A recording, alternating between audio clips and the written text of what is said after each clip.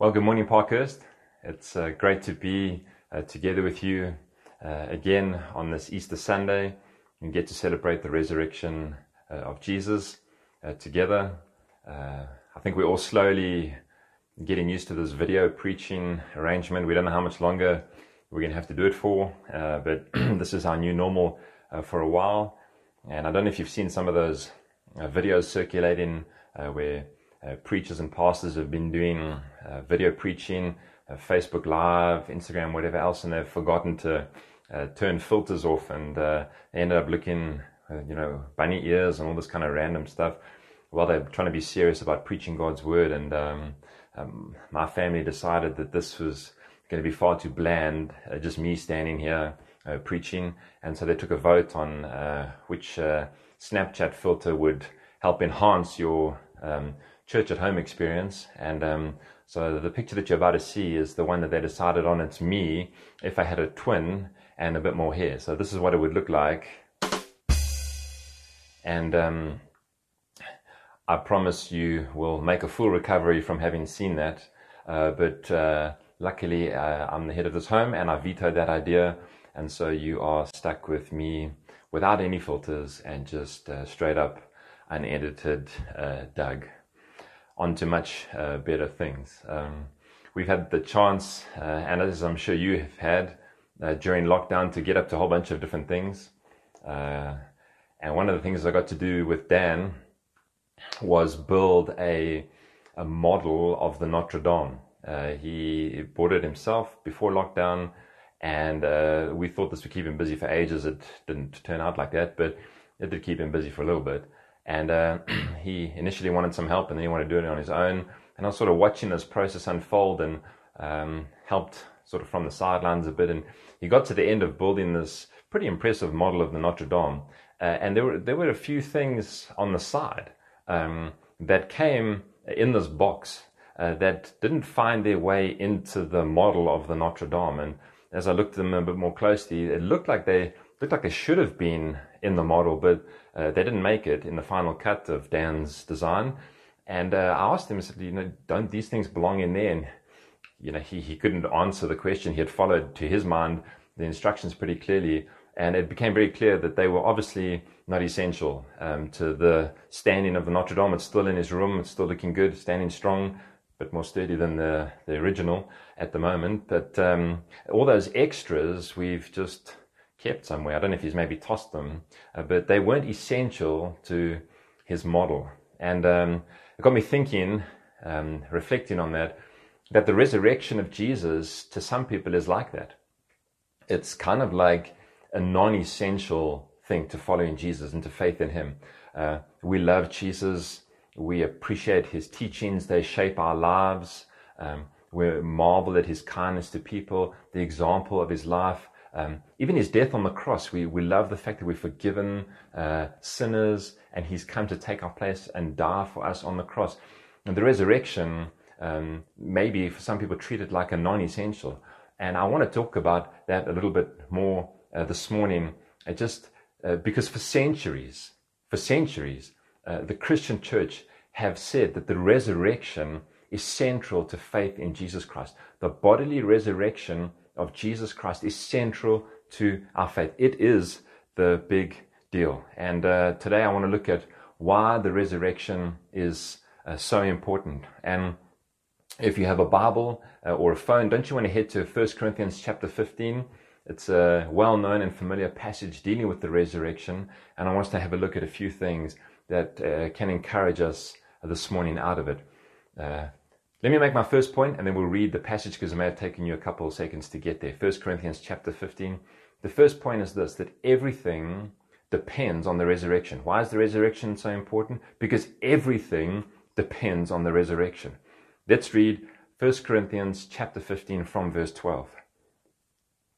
Now, if Christ is proclaimed as raised from the dead, how can some of you say there is no resurrection from the dead? If there is no resurrection of the dead, then not even Christ has been raised. And if Christ has not been raised, then our proclamation is in vain, and so is your faith.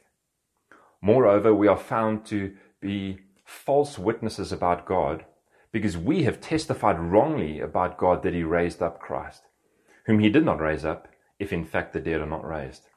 For if the dead are not raised, not even Christ has been raised. And if Christ has not been raised, your faith is worthless. You are still in your sins.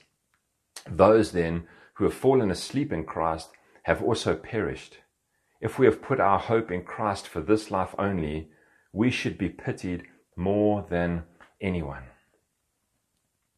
That's up to verse 19. But Paul puts it very clearly for us, very straight up right here.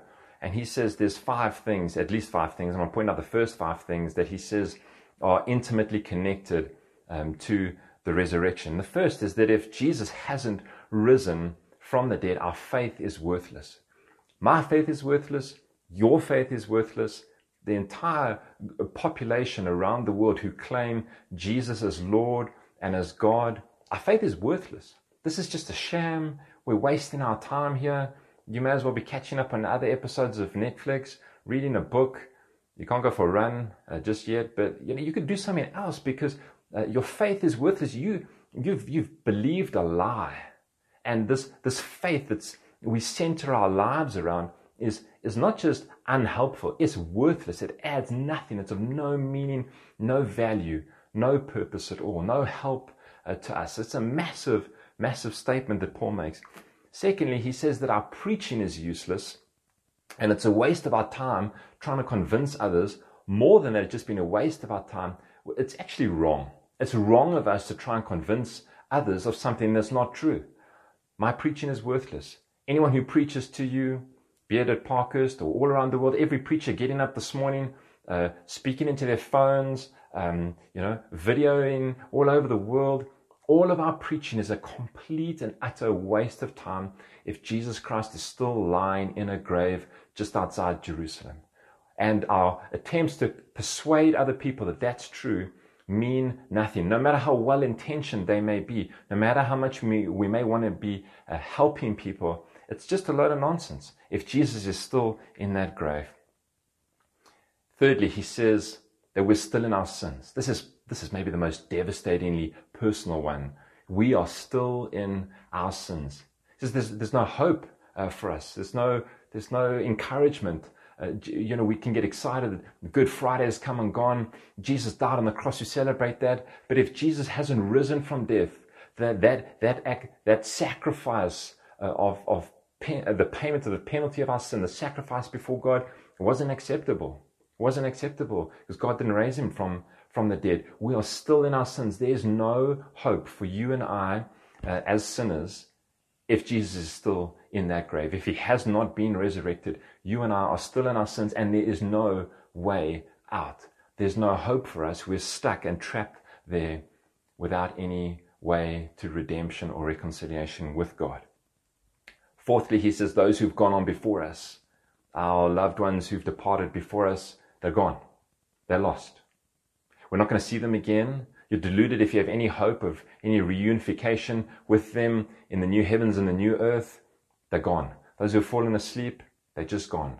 They've just returned, ashes to ashes, dust to dust. They're just nothing anymore. If Christ hasn't been raised, there's no hope that we will be reunited with those who have loved God, who've gone on before us. And that's a devastating thing for many who love Christ and who have had others who they've loved, who have either been children or who have loved the Lord, who are longing to see again one day. It's absolutely devastating if Jesus is still in a tomb, because Paul says there's no hope that you're going to see them again and be reunited with them. He says, fifthly, that we are fools and we should be pitied more than anyone. We should be pitied more than anyone. That's pretty strong language there. But we are fools. I would have to agree with him that if Jesus is still in a grave outside Jerusalem, we are fools and we should be pitied more than anyone. Because we've believed the lie, guys. We've bought the fake news. This is the worst fake news ever. This is not some of the stuff that we see circulating all over the world, the conspiracy theories. This would be the greatest fake news story ever, if it was indeed fake news. But Paul continues, and in verse 20 he says this, But as it is, Christ has been raised from the dead, the first fruits of those who have fallen asleep. For since death came through a man, the resurrection of the dead also comes through a man. For just as in Adam all die, so also in Christ all will be made alive. This is real. This is real. And so I want to encourage you, write out the blocks this morning that we can have hope. But as it is, Christ has been raised from the dead. Paul is utterly convinced, and many others, that Jesus Christ was physically raised from the dead. He was willing to put his life on it. And we can have a real hope in a real resurrection this morning. I just want to take a quick pause in this, because you may be watching and you may be thinking, Doug, you sound, either you know me or maybe you don't, but you're thinking, I'm sounding quite convinced about this resurrection. I'm almost taking it for granted that this is a true thing. I'm making outlandish claims. I'm going to make some more. But I want to encourage you, if you find yourself doubting the resurrection, not fully convinced that Jesus rose in bodily form after his death on the cross 2,000 years ago, I want to encourage you to search out and to question, to explore and to research and to read, and to apply as much energy as you possibly can, thoughtful, considered energy to, is this true? You need to research it and read up on it as if your life depended on it, because it does. Your life depends, and true life depends on whether we get this right, whether this is true. All of your life now and all of your eternity turns on whether Jesus was physically raised from the dead. And if you're not there yet in your thinking, in your belief, in your faith, I would encourage you to throw yourself into figuring out. There's a lot of reading, there's a lot of historical evidence, there's a lot of help that can help you get to a place to see that the best explanation of the facts is that Jesus rose in bodily form from the dead 3 days after he was crucified. The second thing that the resurrection shows us is that it confirms the identity of Jesus. It confirms the identity of Jesus. In Paul's introduction to the Romans, his letter to the Romans, he says this from verse 1 of chapter 1. Paul, a servant of Christ Jesus, called to be an apostle and set apart for the gospel of God, the gospel he promised beforehand through his prophets in the Holy Scriptures, regarding his Son, who as to his human nature was a descendant of David, and, there it is, who through the Spirit of holiness was declared with power to be the Son of God by his resurrection from the dead, Jesus Christ our Lord. What is Paul saying here? Have a look at, there it is in verse 4, who through the Spirit of holiness was declared with power to be the Son of God by his resurrection from the dead. What is it that validates the identity of Jesus? Is it his life, his teachings, his death on the cross? And Paul says it's none of those things. It's the fact that post-death, the Spirit of holiness, the Holy Spirit, raised him from the dead. We can believe Jesus is who he says he is because the Holy Spirit raised him. The Father used the Holy Spirit to raise him from the dead. It's not that we just need good feelings and good vibes about Jesus. We may love him. He's transformed our lives. He's brought a lot of meaning and purpose. And following his teachings adds value to us and to societies and communities around the world. And when you just look at him, there's so much to follow. There's so much to admire. And the cross is a compelling story, and the promise of hope and forgiveness and reconciliation with God through the cross is all just wonderful. That's all true. But Paul's saying the thing that declares Jesus to actually be the Son of God is the fact that God raised him in power from the dead. And so because he's done that, Jesus is who he says he is. Because God raised him from the dead through the Holy Spirit, everything that Jesus says about himself is then true. He is who he says he is. He is the Son of God. Everything that he said, everything that he's promised, everything that he's taught, everything that is instructed to us is true and should be obeyed and followed, and his examples should be emulated in us. But more than that, it's that this is actually the Son of God. God did come into the world, and it's validated by the physical resurrection. The third thing I want us to see is that it's through the resurrection that we have indestructible life. It's through the resurrection that we have indestructible life. I don't know if you've spent some of your lockdown catching up on tons of movies. Claire and I kind of like action movies when we don't like comedies. It's always a bit of a thumb war to see who gets to choose. I'm on a bit of a bad run at the moment. But we like action movies, but we don't like those action movies where the hero just never dies. And it's just, the building falls on him, the car explodes, his spaceship, whatever, blows into a million pieces, you know the deal. And it's just a thing after thing after thing. And the guy just never ever dies. You get to the end of the movie and the whole building's collapsed in there. And there's one little finger that comes through the pile of rocks. And then there's a sequel coming. There's at least 2 or 3 movies that are going to milk this thing because this hero can't die. They just keep the story going, and it's unbelievable in many ways, and we're still watching this stuff because we like to escape into a good story, and not so much us. I'm saying people who watch that stuff. We then move on to the comedies because it just stuff is nonsense. But it's lame and it's unbelievable in some ways, and yet we do enjoy it. But this indestructible hero we just can't believe, and yet. Listen to what John says. John, the disciple that Jesus loved, says this in 1 John chapter 5, verse 11. This is what he says. And this is the testimony that God gave us eternal life. And this life is in the Son, is in his Son. Whoever has the Son has life. Whoever does not have the Son of God does not have life. What is John saying here? Surely we all have life. You listen to that. So whoever doesn't have the Son of God doesn't have life.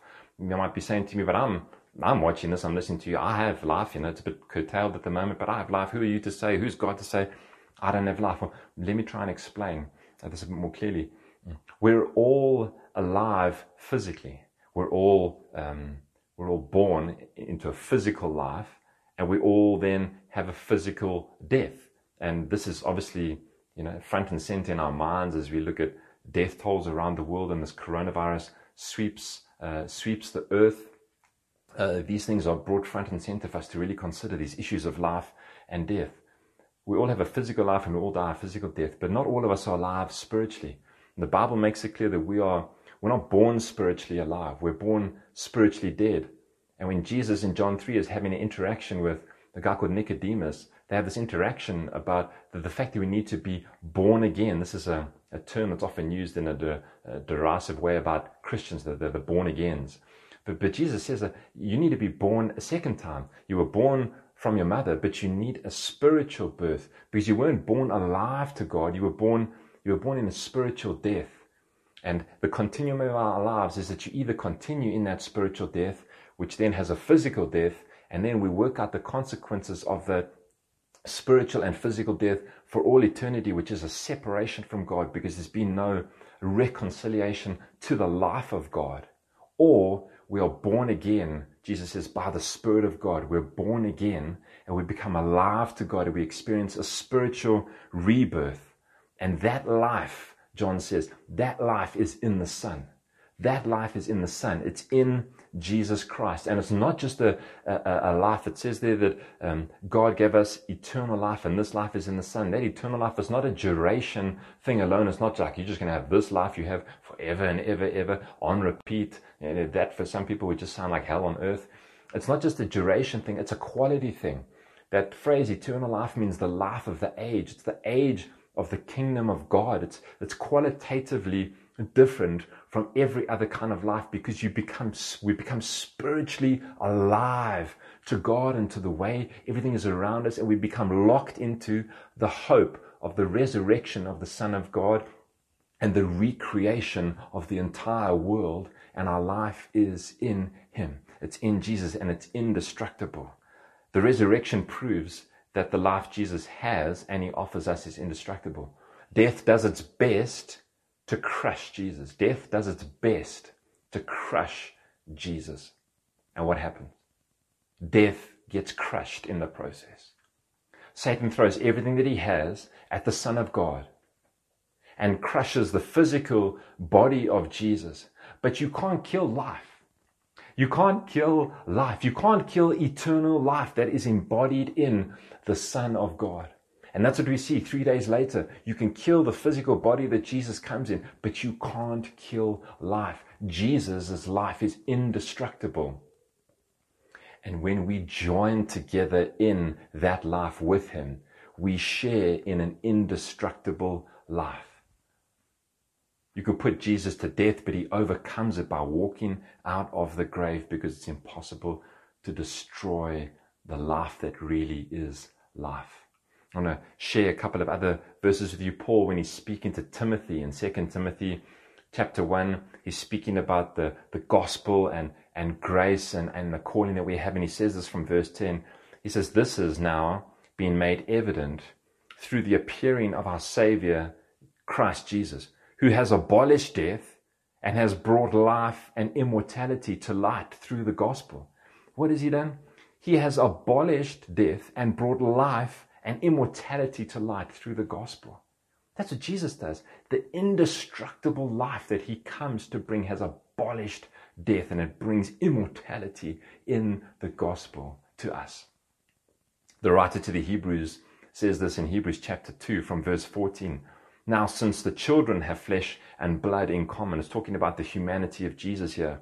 "Now, since the children have flesh and blood in common, Jesus also shared in these, so that through his death he might destroy the one holding the power of death, that is the devil, and free those who were held in slavery all their lives by the fear of death." Read that again with me. That through his death he might destroy the one holding the power of death, that is the devil, and free those who were held in slavery all their lives by the fear of death.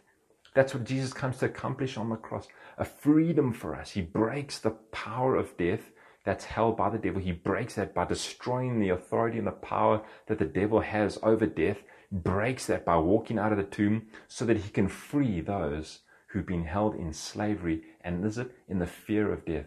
My friends, we have nothing to fear in death. The world is gripped with a panic of death, and I'm not going to make light of it. It is a scary thing. We should not long for the death of anyone. We should grieve the death. It's an unnatural distortion in God's world and in God's plan. But we don't have anything to fear in death. Some people, many maybe of our brothers and sisters in Christ around the world, may lose their lives to this virus. It may, I'm not going to make any promises, it may come really close to us. And some of the people we love and some of our brothers and sisters in Christ may experience death as a result, if not of this virus, of the next one. Death comes to all of us, but we have nothing to fear in death, because in our faith in him, we have been united with indestructible life. This is what the resurrection teaches and reminds us this morning, that all of this is in Jesus. And because of our faith in him, it comes to us. My friends, you have nothing to fear in death, because you are united with indestructible life. And it's a life that's only found in Jesus. Jesus says in John chapter 14, verse 6, words that you'll know well. He says, "I am the way, the truth, and the life. No one comes to the Father but by me. I'm the way, the truth, and I am the life. There is no life outside of me." John says in his letter, who doesn't have the Son doesn't have life. If you have the Son, you have life. If you don't have the Son, you don't have life. Jesus is the way, the truth, the life. It's all in him. There is no spiritual life. There's no indestructible life. There's no real hope for us outside of Jesus. The last thing I want to remind us of is that the best is still coming. The best is still coming. Have a look ahead in chapter 15 of 1 Corinthians. From verse 22, it says this: "For just as in Adam all die, so in Christ all will be made alive. But each in his own order, Christ the first fruits, afterward it is coming, those who belong to Christ. Then comes the end, when he hands over the kingdom to God the Father, when he abolishes all rule and all authority and power, for he must reign until he puts all his enemies under his feet. The last enemy to be abolished is death." Friends, it's still coming. We live in this now and not yet in between phase. Jesus has come and he has dealt a death blow to death itself and shown that by walking out of the tomb, defeating Satan and sin and death. And yet he's coming again. And it says that he's still going to come. And when he comes, he has to put every single last one of his enemies under his feet and fully and finally crush them. And the last one that's going to get crushed, friends, is death. And Revelation reminds us that when that day comes, there'll be no more viruses, no more sickness, no more pain, no more suffering. He'll wipe every tear from our eyes. It'll be us with him in the new heavens and the new earth. There will be no more death. Life in all of its fullness will explode and bring everything to life with him, the eternal Son of God. There will be no shadow, hint, pale of death anywhere to be seen, because it'll be fully and finally crushed by the Son of God. And we live in this in-between phase now, but the best is still coming, friends. The best is still coming, and we don't know when it's going to come. We don't know when it's going to come. We don't know how much longer the world has left. We don't know how much longer we have left. And so I want to urge you again and again and plead with you to get ready to encounter Jesus. As we close, I want to share a couple of things about how this translates into our lives. Many of us have been spending lots of time on Zoom meetings and FaceTime and Skypes and a whole bunch of things, trying to connect with people and work and keep these things going. And I was in a Zoom meeting the other day, and I got there a bit early. It's the first time I think I've ever been early for a meeting. And I had some time to kill, so I was fiddling around with the settings, and I found this feature in Zoom, which you may or may not know about. I didn't know about it yet. In the settings, in the video settings, there's this thing that you can tick called Touch Up My Appearance. Touch Up My Appearance. That's just free advice. And what it does is it makes this kind of glow around your face. It's like it irons over the wrinkles, and it just gives you a bit of help. I mean, some of us need all the help we can get. And I press, and it just makes me look a bit weird, so I'm not really using it. But I find it so interesting that there's a button that you can press that can touch up your appearance, so that you don't actually look to others what you actually look like. I mean, it's a bit bizarre that they normally see you, and now they see you in Zoom, and they actually know what you look like. But anyway, it alerted me to the fact that this is so much in our hearts, that we're so fearful of appearing as we truly are. We're so fearful of appearing as we truly are, and we're so fearful of being before God with just who we are, warts and all, and being known fully by others and by God just as we are. And my friends, the gospel tells us such a different story. The gospel tells us a story that God sees us completely. He knows us intimately, better than we know ourselves, and yet he loves us fully, and he has loved us in spite of his full knowledge of us. Paul says in his letter to the Romans in chapter 5, verse 8, but God proves his own love for us. He proves his own love. How? In that while we were still sinners, Christ died for us. While we were still sinners, Christ died for us. We didn't improve, get our act together, fix our stuff. While we were still sinners, Christ died for us. While you hadn't touched up your appearance, while you had nothing to add, Christ died for you. That's how he shows his love for us. And maybe some of us feel that that's all we need is a bit of a touch-up, a bit of an improvement in our appearance, a bit of an improvement in our lifestyle, how we are. We need to be less bad people, more good people. Just work on a couple of weaknesses and just like almost like a couple of upgrades. But friends, what we need and what the Bible makes clear is that you and I need a resurrection. You don't need retouching. You don't need upgrading. You need a resurrection. And if you haven't yet experienced that, that's what the resurrection teaches us. That's what Easter Sunday is all about. That because of what Jesus has done, that's what he offers to us, is a resurrection, newness of life.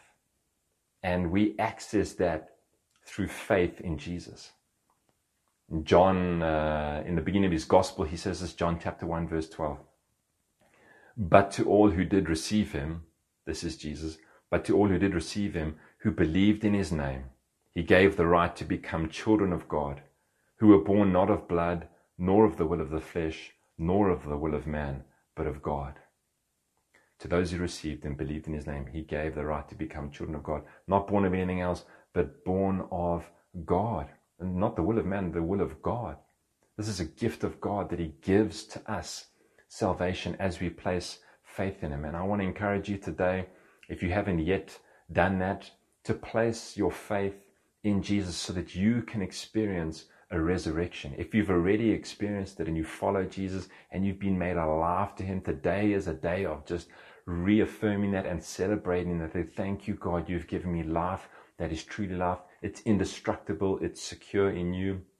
I want to live out this life in all of the fullness of that. But if you're not there yet, and today might be the day that you take some steps to accessing all of the fullness and the life that comes through the Son of God. My prayer is that today would be a day of real rejoicing, whether or not we have already committed to follow him. That, as I said, it's just a reminder for us that thank you, God, for this gift of indestructible life. And for those who may be looking in and thinking, I so want a life that is indestructible. I so want to not fear death and its consequences. I so want to live fully alive to God and to the things around me and see the world differently. Today is a day I pray God would give you grace to take steps towards him. I'm going to pray in a second, but if that's you today and you'd like to engage more about faith in Jesus, please contact us through the various channels that we've got on YouTube, and you'll see links below. We have a whole team of people who would love to discuss more with you, journey with you as you figure this out and take steps towards God.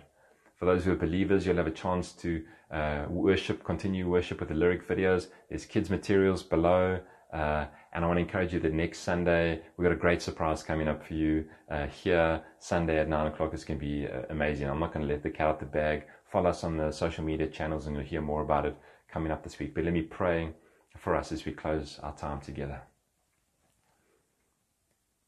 Father, I thank you this morning as we celebrate Resurrection Sunday, that you have, in your lavish kindness, poured out on us life that is truly life in Jesus Christ. That through your mercy you have united us to him by giving us faith to believe in him and to receive from him forgiveness and life and peace and meaning and purpose. And you've completely changed our present and our eternity. And you've removed from us the fear of death and the fear of slavery. All of that is gone because we're united in you and we have nothing to fear in you. And I pray that again, as you remind us of that this morning, you would help us to live like that, live as a people with no fear of death, with the power of sin broken over us, delighting in the resurrection of the Son of God. And I pray for my friends who may be listening today who haven't yet believed that or may be wanting to today.